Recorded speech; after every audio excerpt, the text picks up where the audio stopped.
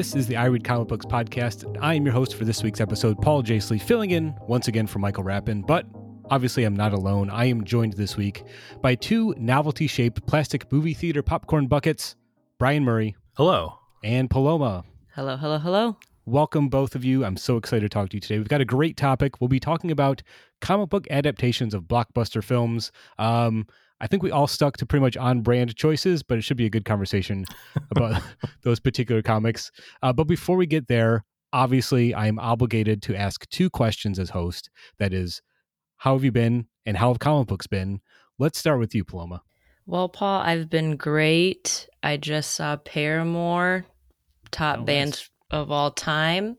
So despite the air quality, we had a great time. Nice. And I would say comics have been great. I was like, what if I became obsessed with Star Wars? And then a friend pulled me aside and was like, yes, good. What if you just became obsessed with one character? And I was like, okay, that's a little safe. Let's start there. And so I chose Dr. Aphra. And I read Star Wars Dr. Aphra Volume 1 by Kieran Gillen with art by Kev Walker, ? And I love her. Extremely morally gray to kind of evil character. She's like an archaeologist, so you have your Indiana Jones flair, but a hot lady, and she's kind of bad. I wish someone had told me that a while ago, because I've heard about this Dr. Aphra character. I had no idea, but you just sold it in like one sentence to me better than anyone else ever has. So thank you.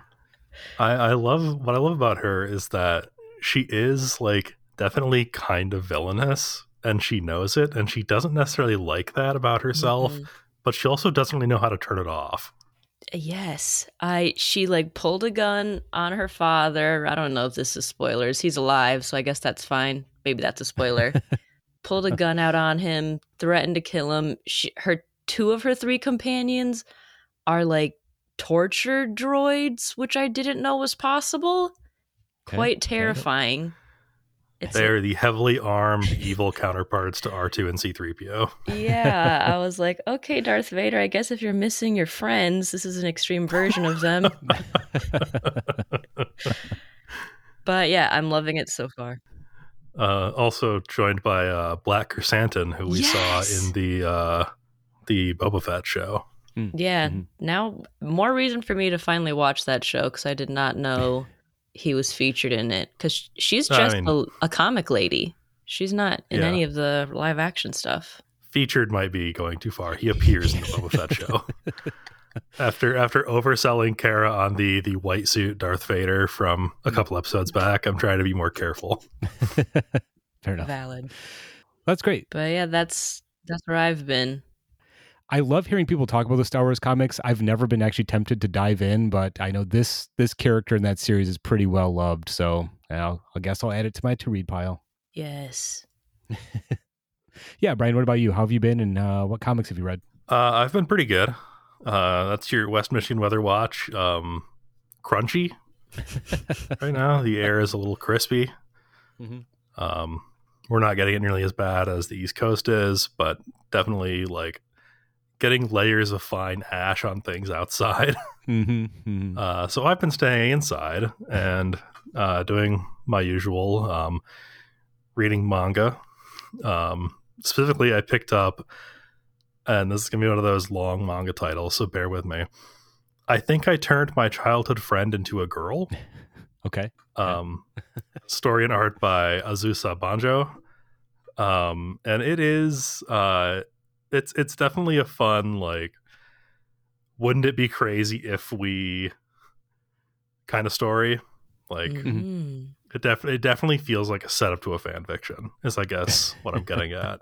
Okay. Where we have our main character who is obsessed with like the art of makeup. He's not interested in like wearing it really, but like the idea of how he's going to like beautify others, I guess. And so he wants to practice on his childhood best friend. So he, dolls up his childhood best friend, and they both immediately start having some kind of feelings about it. Which I think is interesting. I'm a big fan of like weird fucky gender stuff in books. For sure. So this is interesting. It is very cute, especially if you're into that whole manga thing where like nobody can admit their feelings to themselves, so they have to twist into knots to try and just I'm not gay for my best friend. I just want to protect him because other people think he's a girl, and so they're going to, I'm like, all right, man, just make out already. And his friend is like, I'm not a girl, I just like to feel pretty a lot, and I like how people look at me when they think I'm a girl, and I'm like, all right, let's crack this egg. Yes. But yeah, I mean, it's fun. I hope that if it continues, I think there's 2 volumes right now, I could be mistaken. I hope that they actually like address the gender and sexual orientation ideas that they're throwing around, because I know that it's very easy, especially for like a comic manga art form, to dance around that because they don't want to offend anybody who might be easily offended by things like that. But I think it's fascinating, and I hope that they actually dig into it. Interesting. Yeah. Yes. How about you, Paul? Well, as you said, weather watch has been a little strange here in West Michigan. I've been staying inside. It's actually kind of raining today, which is a perfect excuse to stay inside and read some comics. And trust me, I have a huge pile of comics to get to. I've really been slacking on my regular floppies. So I did read a couple to talk about today. One I want to talk about right off bat is Santo Sisters #4. I've raved about this series before on the show. It's by Greg and Fake. And again, if you don't know about Santo Sisters, it's an indie comic, basically a parody of 90s Image superhero books done through the lens of Archie comics. The art style, the humor is very Archie influenced. A lot of tongue-in-cheek humor. Skews a little adult. There is a 13 up teenage recommendation on the cover. This issue kind of feels like the most adult of the last few, but again, there's nothing explicit, nothing gross, but just some references. Definitely not a comic for kids. That being said, the cover features a picture of Alana and Amber, the Santo sisters, fighting one of their arch nemeses, Bridget Spinner. It's a woman who's flying a giant fidget spinner and shooting lasers from it. God. It's pretty great. So that's the kind of humor you're getting in this book. It's real silly, tongue-in-cheek. It's kind of interesting. I remember buying the first issue and kind of thinking, oh, this is a fun little one and done like experiment. I didn't expect it to keep going. So, this is issue 4. Issue 5 is already being solicited. I'm so happy they're keeping this stuff going. It's a fun distraction. And I really like the sort of idea that it's only available physically, only available in print. And they really lean into the sort of aesthetic of Archie print comics. There's great ads in it. There's an ad for our podcast. Of course, I have to mention that. And, there's a back cover ad, which is kind of a spoof on the old like Hostess ads you'd get in comic books and stuff. So it's a comic book that celebrates the absurdity of comic books, and I love it. I should also mention this is one issue that has the first part of a 2-part story. That's the first time they've done that. Most of these stories are little 3 or 4 page little things, but it's about the Santo sisters having to thwart a group of carjackers in their neighborhood. So we'll see how that wraps up the next issue. But yeah, I love the Santo sisters. So glad that it keeps coming out. And again, nice to have a little plug for your podcast in an actual physical comic book. It gives me a thrill every time I see it. When you talked about us all staying on brand for the topic this week, I was going to make a joke about like, I didn't know that Maggie the Mechanic was a movie before it was a comic. And then I saw your list and I was like, oh, perfect. Yep. Still the brothers reading the are already same represented. Exactly. Yes. Greg and Fake. I'm not sure if there's actually 2 different people or just a pen name for one person. That's the mystery of the Santo sisters. So there we go. Paloma, what else did you read this week? So I've been on a huge DC kick with the dawn of DC. So I went back to maybe like a couple relevant limited series to Batman versus Robin. Picked up issue 2. And the whole setup is Damian uncovered something while on Lazarus Island, which I know this sounds silly. This island, I think, is the birth site of this devil or demon named Nezha, who Batman and Superman and Batman Superman World's Finest by Mark Waid and Dan Mora, they imprisoned him back when they were all campy and stuff, and now he's reemerging. Now we're in the present. Damian's possessed by this guy, and all the magic people are being like overpowered and just running around. So people from like Sandman universe are in this issue, which I thought was cool. I don't know anything about these people, but I thought it was cool to see them nonetheless. And it's just wild to see this genius child who is possessed, but thwart this middle-aged man who's been in the game for a while. Sure. You have a teenager who's a trained assassin being possessed by a demon. Like nothing bad can happen there, right? Right? Like it's fine. It's fine. I was just going to say I've not picked this up, but I actually am really liking the Mark Waid World's Finest that it spins out of, and like it's so like Silver Agey and absurd that when you try to explain it, like it doesn't make any sense. Which is my favorite category for DC Comics. If I sound insane when I'm explaining to somebody, that's a good DC Comics story. Yeah, it's just been phenomenal. That'll be better Batmobile season 3. Just we're getting weird with it season. Yeah, but that's been my main thing lately, just seeing where that miniseries goes. And then, Paul, have you been reading anything else this week? Yes. Speaking of being on brand, I read the new issue of Unstoppable Doom Patrol. That's issue 3. It's a 6-issue miniseries, so this is the halfway point in it. And again, I raved about this book. I think it's such a cool twist on the Doom Patrol dynamic. Written by Dennis Culver, art by Chris Burnham, colors by Brian Reber, and letters by Pat Brousseau. And again, this new status quo for the Doom Patrol is that they're basically the X-Men 100% now. They are rescuing metahumans so they don't get swept up by, Project X or the Suicide Squad or anybody else. They want to like be a safe haven for metahumans. And in this issue, they find one a metahuman who's basically been fused with a Starro spore. There's a guy, they're driving a car. Cliff Steele's driving a car. The backseat's a guy with a star, fish on his face. Like, all right, I'm into that. And it turns out this character was not brainwashed by Starro the Conqueror because they have metahuman abilities. They basically fused into one being that they're calling themselves Starbro. Pretty great. And what I like that because it kind of leads to an interesting conversation. This character is talking about being two people or two brains in one body. Meanwhile, Larry Trainor, Negative Man, is talking to Cliff Steele about the same thing because in the Morrison run, Larry Trainor fused with a woman and the negative spirit, energy spirit, to become Rebus. So, I mean, I like that even though this is a new dynamic for the Doom Patrol, they're referencing the older takes on the characters, bring up sort of those themes of identity and gender that, the Morrison run hinted at. So it's still happening in this issue, in this series. Meanwhile, Starbro is being pursued by a couple of Green Lanterns. So Kyle Rayner and Guy Gardner show up because they have to eradicate Starro from the universe, obviously. So the Doom Patrol kind of hide from them. Again, you get a flashback to the Morrison run where Guy Gardner's like, oh yeah, the last time I saw the Doom Patrol, they were trapped inside a painting that somebody made that was going to eat Paris, which is, of course, a reference to the Morrison run. So moments like that make the series pretty fun. If you are a new fan who just are curious about the Doom Patrol, you can jump right in. If you're someone who's read all the other versions of the characters, there are references to it, including my favorite villain I always like to see pop up in a Doom Patrol comic, and that is Animal Vegetable Mineral Man. He shows up, so the rest of the Doom Patrol are fighting him. Great stuff. I think this series is super fun. I think Chris Burnham is such a great artist for it. He can do action, he can do kind of like gross out stuff, body horror stuff, and he can do humor all really well. So again, I think I'm kind of bummed this is only 6 issues. I'd love to see this kind of story go on, but it's going to make a cool collection. If anybody's kind of curious about the Doom Patrol, this is, I think, a good place to start. So that's what I've been reading.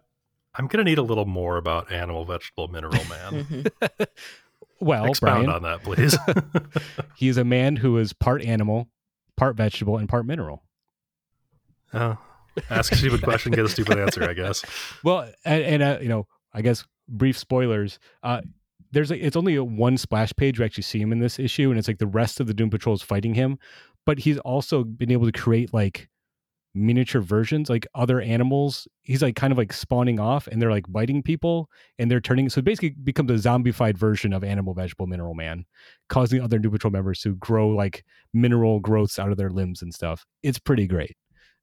Yeah, I think that by the metrics we've established in this episode, this is a fantastic DC comic. Mm-hmm. Yes, thank you. That is the matrix for discussing DC comics right now. So I don't know. Well, I guess we'll have a couple more to talk about, and now I'm looking at our notes, so some more DC stuff coming up. Speaking of which, there's new comic books coming out this week that we're all excited to read, I hope. So let's hear what you are excited to read this week. Let's start with you, Brian. What's on the top of your pile? The top of my pile is the spin-off comic from the Harley Quinn, the animated series. This is the Eat, Bang, Kill Tour. This is written by T. Franklin with art by Max Sarin and Eric Owen, colors by Marissa Louise, and letters by Taylor Esposito. This book picks up like right after season 2 of the show. So I guess spoilers to the end of season 2 of the Harley Quinn show. We pick up immediately after the ending where Poison Ivy's wedding to Kite Man has imploded. And she and Harley Quinn are ready to storm off Thelma and Louise style. Which that was a happy story, right? I haven't seen it, but yeah, it ended well. Rode off into the sunset together. Yeah. Okay, good. I'm picking this up because I did like the show. I think that there are a lot of very fair complaints about it. I know that not everybody is into it, but I personally really enjoyed it. And so we've got that same kind of like, let's call it what it is. It's dumb humor. But we combine that with Max Sarin's artwork, and it's really hitting me like right in my Giant Days feels. So I saw the cover, I was like, I can't place this, but it feels so familiar to me. And then I remembered that was Max Sarin. Nice. So I wonder if it's the same team that works on the show. I wonder if it's the same writer. I don't know. I don't know either. That would have been a good thing to look up, but I didn't. Well, so you know what? I'm sure the listeners can do their own research if they're really that curious, right? Yeah. Yeah, I mean, that show is like not really my thing, but I've always liked the dynamic between Poison Ivy and Harley Quinn. So if we're getting like a sort of like, Thelma and Louise style story with them, that actually kind of sounds appealing to me. Yeah, their dynamic on the show is great. I think that it's one of the more, and this sounds crazy coming from an animated superhero show, it's one of the more realistic relationships I've seen, where like both parties are kind of fucked up and it actually impacts their relationship. Okay. Yeah. Gotcha. Maybe that's me projecting. I don't know. Let's not dive too deep into that on the show. That's for another episode. Yeah. What about you, Paloma? What's on the top of your pile for this week? I'm going to cannonball through DC Mech by Kenny Porter and Baldemar Rivas. It was a 6-part kind of like Elseworlds, DC, AU, or what if we all piloted mechs? And the little premise is at the end of World War II, Earth was invaded by giant mechanized parademons from a planet called Apocalypse. Earth's protectors, the Justice Society of America, were devastated, and with them, the age of superheroes came to an end, and the era of mech began. So I'm here for the Gundam. I'm here for the Gundam. Yep. I'm here to be like, how's everyone being reimagined as mech pilots when I'm assuming there are superpowers. Like Superman is in this. Maybe it's not Kal-El Superman, but I'm pretty stoked. I know Kenny Porter's a big fan of Gundam, so I'm excited to see like the references sprinkled within. I really want like Getting the Robot Oliver or something like that. This sounds awesome. I didn't know this was coming out. I'll check that out. Again, we're talking about parademons, talking about mechanized demons from Apocalypse. We're talking about Gundam superheroes. That's a DC book right there that I can get into. Yeah, this is the major downside to having my pull list shipped to me from the comic shop is that I don't know stuff like this is coming out until I hear about it on the show. This is like exactly up my alley, and I don't know how I didn't know about it. Well, there you go. So we're providing a service to you, Brian, and the listeners to go check this stuff out. Yeah. And I appreciate all your hard work. Okay. I feel there are certain people on this podcast that if you need weird DC recommendations, you know who I'm talking about. So yeah, we can provide that. As for me, before I get to my pick, we got a couple people listening to us right now live on Discord, which of course you can always do if you're a Patreon member. Hugh is listening along and he wants to read, Hugh's listening along and they're excited for Click, Click, Boom #1. Nick is listening and, taking notes for us by proof listening. And he is excited for Miss Truesdale and the Fall of Hyperborea #2. Not sure what that is, Nick. You'll have to fill us in when next time we're on the show. It's kind of a Hellboy universe thing. Oh, really? Nick reading some Hellboy stuff. Interesting. Yeah. Which I only know because I was on the show. I think I was proof listening the last time Nick was talking about it. So Gotcha. It all comes full circle. Again, staying on brand here on the show, because I am picking Night Fever, which is an OGN from Image Comics coming out this next week here. It is by Ed Brubaker and Sean Phillips with colors by Sean's son, whose name I'm blanking on, but his last name is also Phillips. That's convenient. I really, really love Brubaker and Phillips. Obviously, I kind of like that they've shifted away from doing monthly comics to doing these sort of like prestige hardcovers a couple times a year. It's a nice format for them. Lets Brubaker kind of breathe a little bit. He's not confined to 22 pages a month for a story. And he kind of do weird stuff. So they've been doing the Reckless series. This is not a Reckless book. This is something else. It's a standalone story. The synopsis reads, in Europe on a business trip, Jonathan Webb can't sleep. Instead, he finds himself wandering at night in a strange foreign city with his new friend, the mysterious and violent Rainer, as his guide. Rainer shows Jonathan the hidden world of the night, a world without rules or limits. And when the fun turns dangerous, Jonathan might find himself trapped in the dark. The question is, what will he do to get home? So I'm assuming there's going to be some crime in this book because it is a Brubaker Phillips comic. But if they can kind of lean into the sort of weird horror element that the description kind of hints at, I think it could be interesting. Seeing them do something a little bit different than the standard neo-noir horror or crime stuff might suit them well. I think Sean Phillips' artwork would work really good in a horror story. So that's what I'm hoping for to pick this up. Again, anything that they put their name on, I'm going to buy anyway, but I'm pretty excited to see them do something other than Reckless at the moment. See, I was looking at that description and just thinking to myself, so these two are fucking, right? Or is it a Dr. Jekyll, Mr. Hyde thing? I don't know. Is it really, does the other person really exist? I don't know. I think there's a lot to unpack there. So regardless, again, that's my choice, and that is on brand for me, a new Brubaker Phillips book. So, and thank you, Nick, for reminding me it's Jacob Phillips on colors for that. So with that said, we're going to take a quick break, and when we come back, we're going to the movies, sort of. We're going to be reading comic book adaptations of blockbuster films. That's coming up in a little bit.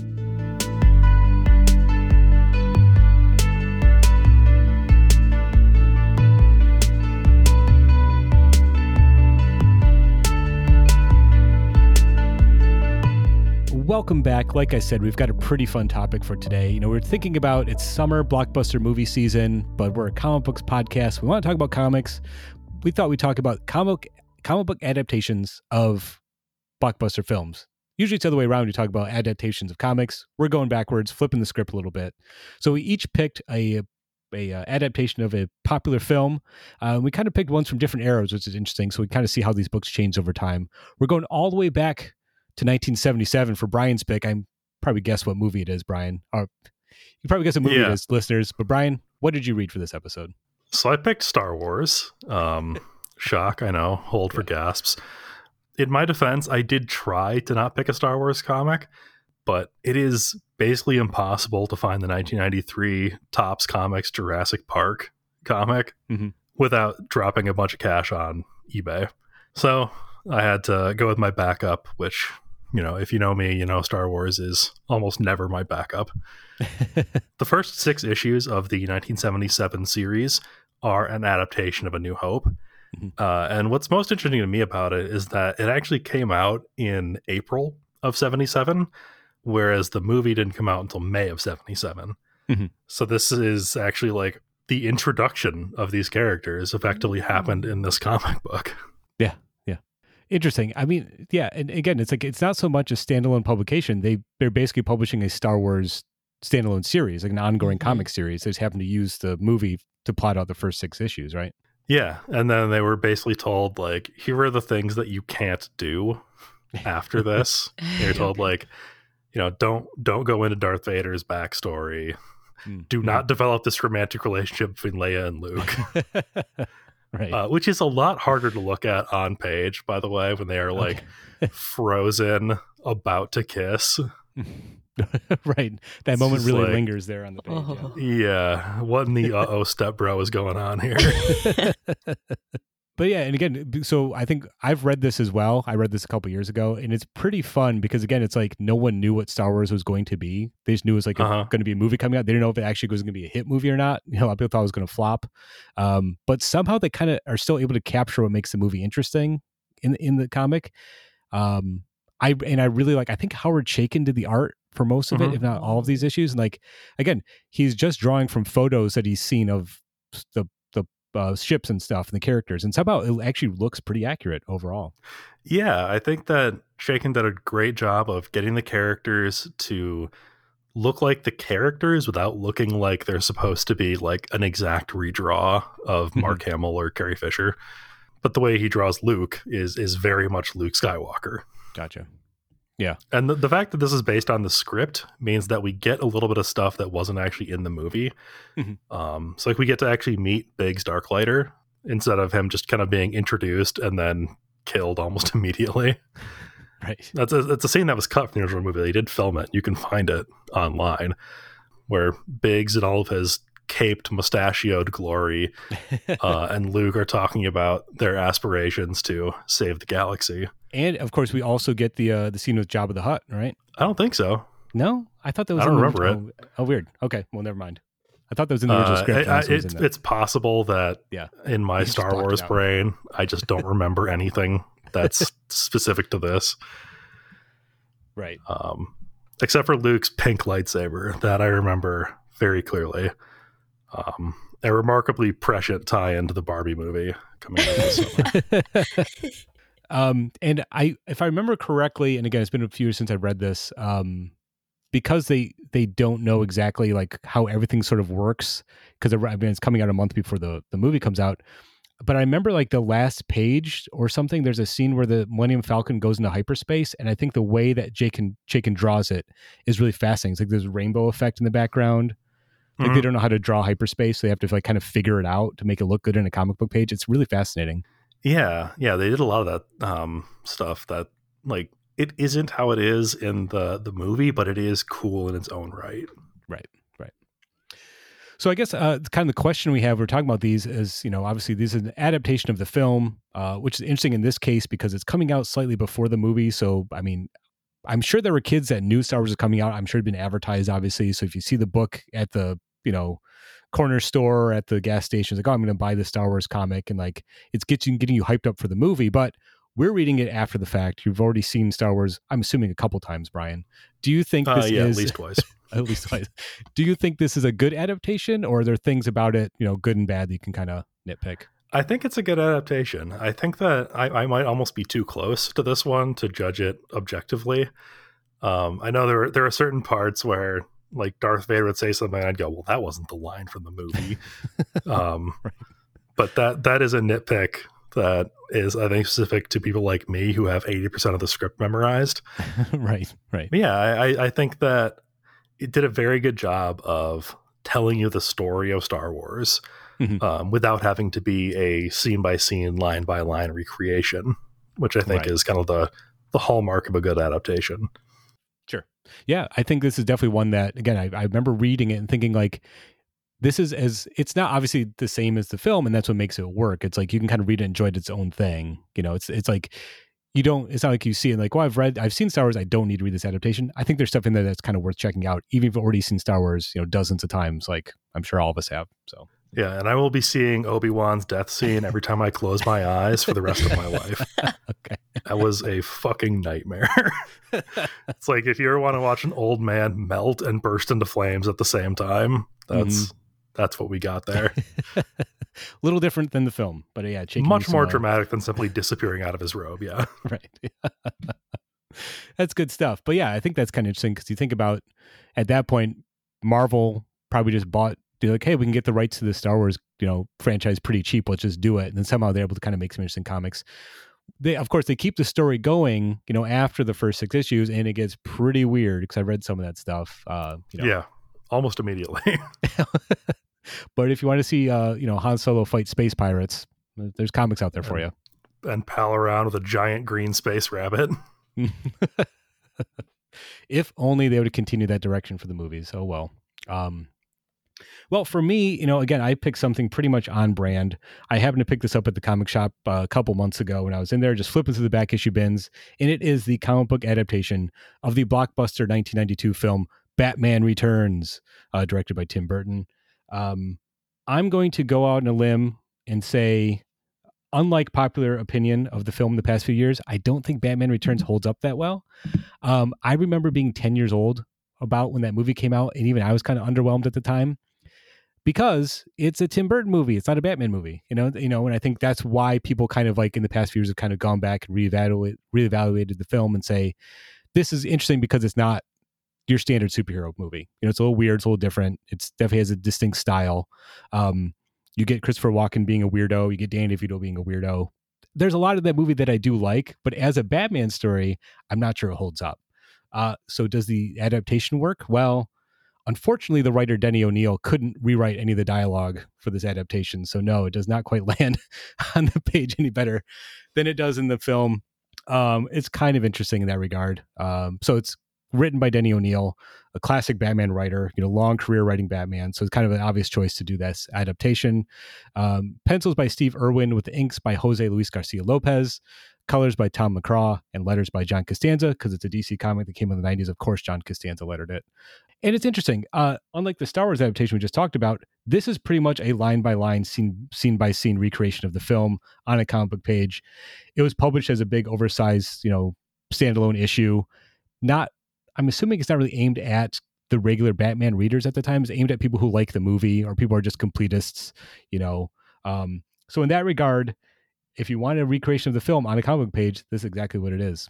Like I said earlier, the problem is Batman Returns is such a messy movie that Denny O'Neil can't do much. And the saving graces of the film, like I said, are Danny DeVito and Christopher Walken being weirdos. And that doesn't really work if you can't hear them saying the lines when you're reading it on the page, right? It just falls flat. And also Denny O'Neil couldn't rewrite any of the weird, misogynistic, jokes they make about Michelle Pfeiffer throughout the film. So those all show up too. Different time. Yes, 1992. Very, very different. That was 90. I thought that was the 80s. No, 89. I'm thinking of the Burton one, I guess. Yeah. Well, yeah. So 89. The issue is again, the 1989 Tim Burton Batman film is flawed because Tim Burton famously said he'd never read a comic book before, so he doesn't know what to do with these characters. That movie is a huge hit. So hey, Tim, do more of what you want to do. So Batman Returns is also Tim Burton, but he gets kind of more creative control of everything. So he's more interested in making an army of penguins and, Danny DeVito look like an absolute creep than actually is telling a story. So the story is a complete mess. The visual saving graces don't quite work on a comic book page because you actually can't get the full scope of the city, which is what makes those movies interesting, is the way Gotham looks, Anyway, I'll never forget the visual of Danny DeVito rising out of a sewer, cradling a baby. Yes. And unfortunately, they have that exact same scene in the comic book, but for some reason they staged it from behind. So you kind of see him from the back holding the baby up. It's not nearly as dramatic. So, you also kind of get the problem of they can't show all of Gotham City. So you don't get that's what makes that movie interesting, is the way they make Gotham look. There's a lot of panels on every page for some reason. They jam pack every page with panels. So there's not a lot of room for anything to breathe or look cool, which is a shame because I'm assuming Irwin kind of did the breakdowns and then Garcia Lopez did the finishes, because Jose Luis Garcia Lopez was primarily doing the licensed artwork for DC at the time. So anything that had a DC character, like a t-shirt or lunchbox, he did the artwork for that. And he also did all the stuff that was licensed for the film. So if you bought, again, a lunchbox that had a drawing of Batman of Michael Keaton as Batman, it was his artwork was doing it. So it makes sense to have him draw the comic. It looks pretty accurate, honestly. It's almost unnerving how much Danny DeVito looks like Danny DeVito, on the comic book page. He draws everything so accurately. I mean, and of course that rubber Batman suit is so detailed. It kind of gets it all. It kind of doesn't work as well on a comic book page, obviously, because it's kind of the coloring can't let everything sort of shine through, I guess. But again, Garcia Lopez is a fantastic artist. He captures the look of the film perfectly. But in the end, I think the comic book adaptation falls completely flat because any of the sort of weird charms the movie might have just don't translate to the comic book page at all. So yeah, it sounds like kind of a common theme in adaptations in general of just a bunch of very talented people doing their best with what they've got. Yeah. And I don't know. Again, I didn't do too much research, but I imagine, a movie like Batman Returns, there's so much riding on it. They probably didn't want anything. They didn't unlike the Star Wars adaptation, they probably stuck so close to the movie. It's like, we can't have anything that's not in the film. About the movie's got so much control over it. They have to really make sure that everything that's adapted from it is pretty accurate. Yeah, for better or for worse. I think it's kind of a weird thing. I do like Garcia Lopez's artwork so much that it was kind of fun to sit down and read it, but it did not make me want to go back and watch that movie again, which I hadn't done in a couple years. So not a successful adaptation by my estimation. Yeah, well, you didn't sound remotely insane talking about it. So, which is right. If you're talking about a movie where a woman falls out of a window and is revived by a group of cats, and then also there's an army of penguins with rockets on their backs, that should be fun. Unfortunately, it's not fun in this comic book. All right. So what's kind of interesting, if we're kind of tracing the history of these adaptations, we have one from the 70s where it's clearly like, all right, we can try to make money off this licensed product that nobody knows. This is a different one where this is clearly just published as a standalone one shot designed to get the kids to give you their money. That's all it is completely commercial product. And then we have one from more recent. So Paloma, what was the adaptation that you read? So I read Solo, A Star Wars Tale, which adapts the film of the same name from 2018. And I think this movie came out after Rogue One, which I feel like had some critical acclaim. And then I feel like this one was more neutral. Mm-hmm. Mm-hmm. That's a kind way of saying it, yeah. I will say I watched this film and read this adaptation both for the first time this week. Oh, okay. Yeah. So I had fun with the movie. It's a blockbuster, so I'm supposed to have it's designed for me to have a good time, and I'm also ignorant of Star Wars, so I was having fun. And the graphic novel adaptation is pretty much line for line the same. It was 7 issues, which I was like, that's kind of rare.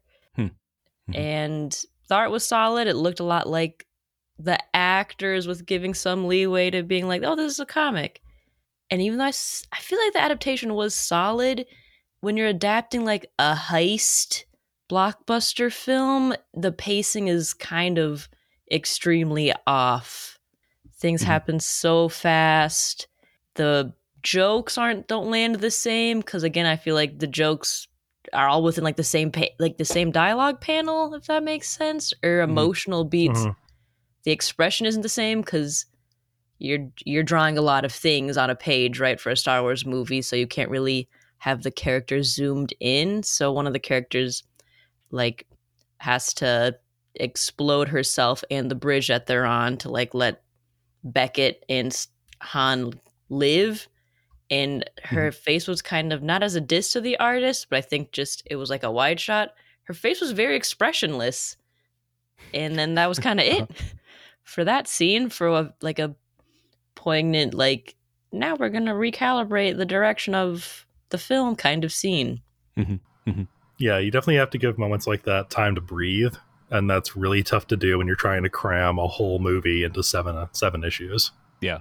Yeah. I think that's, like the book I was just talking about, the Batman book, all those jokes land flat because there's no comedic timing with that kind of presentation, right? And that kind of is important for the film. Timing's not important to comedy. But yeah, I feel like, again, having watched the movie and then read the comic within hours of each other, I'm not sure who it's for besides completionists. And the cover art is by Phil Noto, which is really great. Looks a lot like, can only think of his name as Childish Gambino right now. Donald Glover. Yeah.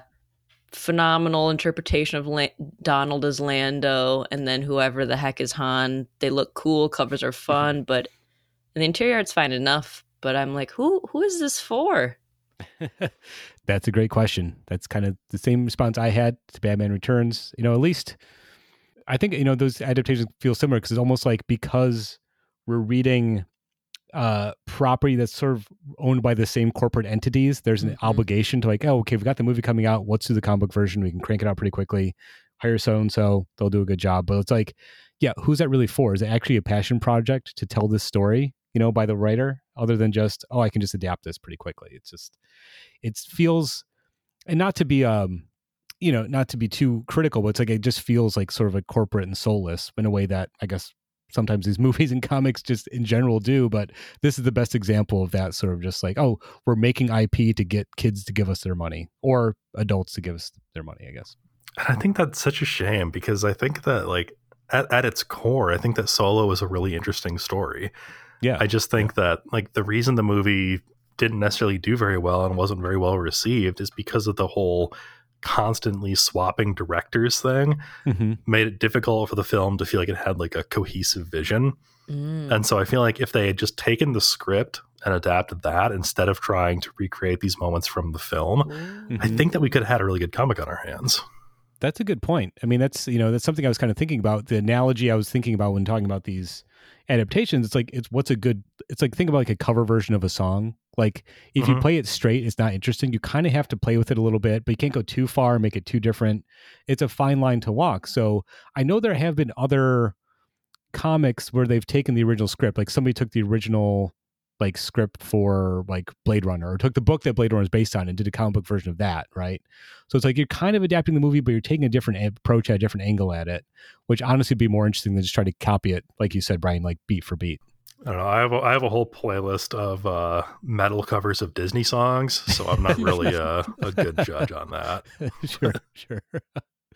But I think it's a similar approach. The thing is like, what if you're trying to adapt it line for line, if you're trying to just recreate those moments, it's not going to translate to the comic book page. You kind of have to find a workaround to make those emotional beats work on a static comic format. And it's like the Batman Returns is just so much happening each page. It's hard to tell exactly what's going on. I remember the Solo movie, when even watching it, I was like, there's just so much happening in this movie. It's like, it's just nonstop. Nothing gets time to breathe. I'm sure it's even worse in a comic book where everything's just, happening at the same time, basically. Yeah. And I think that the fact that they didn't integrate the different directorial styles very well is what killed that movie. Because there were moments where you're watching it and you're like, oh, that was Lord and Miller who put that scene in. Yeah. And now we're on to Ron Howard again. So I guess, Paloma, I'm curious. Did you think, even if they're both flawed, is the comic a good adaptation of how flawed the film is? Does that make sense? Is a good adaptation even if it's not good? Are they flawed in the same ways? Right, exactly, yeah. I feel like, yes, it is a good adaptation of a flawed film, and I feel like to even pick upon like I didn't know they like had changed directors. There was just said Ron Howard in the credits. I feel like they also sprinkle in a few like pages, like maybe it's the same dialogue, but we'll see like a flashback to Kira, the Emilia Clarke character, to like her training how to fight, or when she first became part of this Crimson Dawn order. And then there was maybe one additional scene in the beginning that sets up kind of like the first scene we see, which I think starts with like them yelling at Han to be like, get back here. They like set that up, which I was almost like interesting, because like in a movie you can be like the in media res, like in the middle of the action, right? Right. But they kind of gave you like a little bit of explanation in the beginning of the comic, which I thought was interesting. So I feel like, yes, good adaptation, and you can see where they have to like add some fluff to maybe make some things make sense. Yeah. Reading versus watching. It's a shame. I didn't need any explanation of that. I saw that and I went, oh, Han did a bad thing. Right? From there.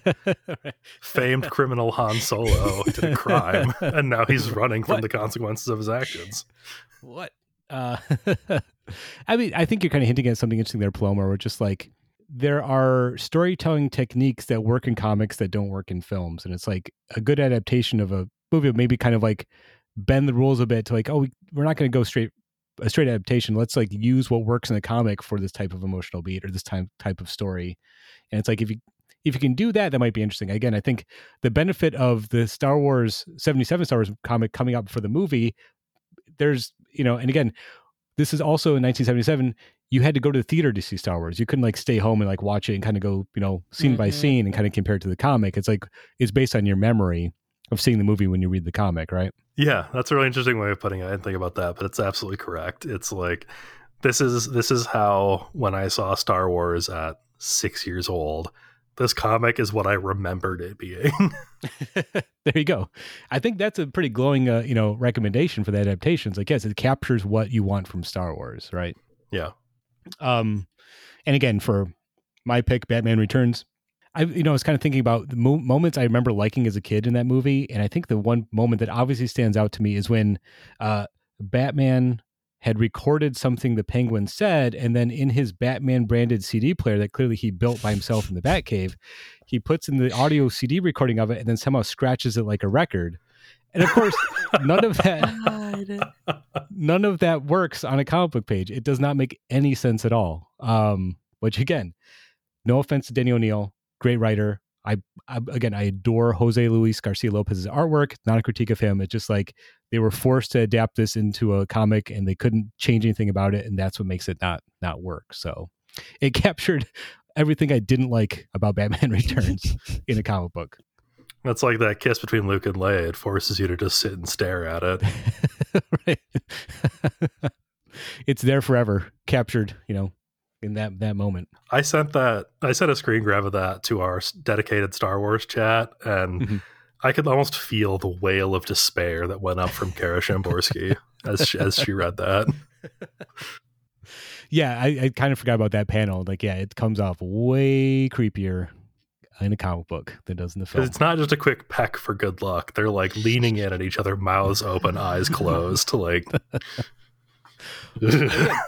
In their defense, they didn't know they were related. They just knew like she's a space princess and he's the hero. Like they have to kiss, right? So yeah. Paloma, any final thoughts on your adaptation or any of the other ones we've talked about? Are you curious enough to go, if you haven't read any of these other adaptations, curious to go read any of them? Yeah, the Star Wars one, I did not know the first issue was released prior, and then also it's my understanding maybe that George Lucas had no clue where he was going to go with the series, so I just feel like that would be interesting to read. And I think for the sake of adapting a Tim Burton film, I would just have to look at it. 'Cause like just adapting like camp to a comic, I don't know if that's a winner. Yeah, it doesn't quite work. And again, I think the aesthetics are what make the movie interesting, but he can't really do much with it on the comic book page. If they're going to adapt a Tim Burton movie, they should have adapted Beetlejuice. That would have been a good comic, right? Anyway, so yeah, I think that's kind of interesting. Like I said, I thought seeing how those adaptations have changed over time. Obviously, the Star Wars one, Marvel just kind of like saying like, oh, we can make some money off the Star Wars thing, even if it flops, we'll just throw some issues out there, and it ends up being the biggest movie, of all time. No one who would have known. I do love that idea that like no one knew what Star Wars was. So like, so even if the film comes out, these adaptations come out, they're like, well, we don't know what this is yet, so we'll just do space pirates. Let's just do weird aliens. So I was just watching an interview with Mark Hamill earlier, and even he was like, yeah, so I auditioned for this weird Flash Gordon knockoff. Right, exactly. Yeah. Little did they know. And then, of course, nowadays, the Batman Returns, that was obviously going to be a huge hit because the first one's a huge hit. It becomes just part of the marketing for the film as the adaptation instead of being like a work of art or something interesting on its own. I think you can kind of say the same thing about Solo. Again, at that point, Marvel and Star Wars are owned by the same company, so it's just corporate synergy, So not to be too cynical to wrap up the podcast, but I don't ever want to hear corporate synergy in my comics podcast ever again. But so to be to end on a more positive note, I guess I think I did have some pangs of nostalgia reading the Batman Returns adaptation. Again, my thoughts on the film have fluctuated over the years. I don't think it works for me as a Batman story, but it was a big part of my childhood. Watched in the theater, had all the action figures, so reading the comic was kind of a nice trip down memory lane. Even if I read it as a cynical adult, there's still moments that kind of worked for me. And now, of course, as an adult, I know that the whole subplot about Penguin running for mayor is taken straight from an episode of the Adam West TV show. So, it should have just adapted that episode instead. But yeah, any final thoughts? I think there's a lot out there, so I think maybe this would be a fun topic to revisit at some point. Find some other movies, maybe movies that aren't Star Wars or superhero based, because there are some interesting ones out there that have been adapted. I was trying to find the adaptation that Topps Comics did of Bram Stoker's Dracula, which is really, really good because they get Mike Mignola to draw it. And that movie's a mess, and that comic book looks awesome. So that's one to track down if you're looking for something else along these lines. With that being said, if we don't have any final thoughts, again, if you have any recommendations for blockbuster film adaptations, you can let us know. That'd be really fun to kind of revisit this topic down the road, I think. Until then, We'll be back next week, live on Twitch. Mike, Danny, and Brian are joined by the friend of the show, Kevo. That'll be live on Twitch. We'll have details on that if you go to twitch.tv/IRCB podcast. We'll post about that to let you know what exactly that's going to go down. Those are always fun episodes. You can also find more information about the show on Instagram, Twitter, TikTok, Discord, Goodreads, YouTube, everywhere on the internet at IRCB Podcast. You can support the show on Patreon. You get exclusive audio, including a Better Batmobile and a series that Mike is doing where he's like forcing people to read X-Men comics. That sounds like some sort of torture under some Geneva Convention, but you can sign up for that at patreon.com/IRCB podcast. Infinity Shred is the best band in the known universe. They do all the music for all of our shows. Xander will heal your wounds, but he cannot heal your heart. I want to thank Mike for letting me fill in once again. Thank you, Brian and Paloma, for joining me. Thank you, Nick, for proof listening, and then thank you for listening. Until next time, comics are good, and so are you.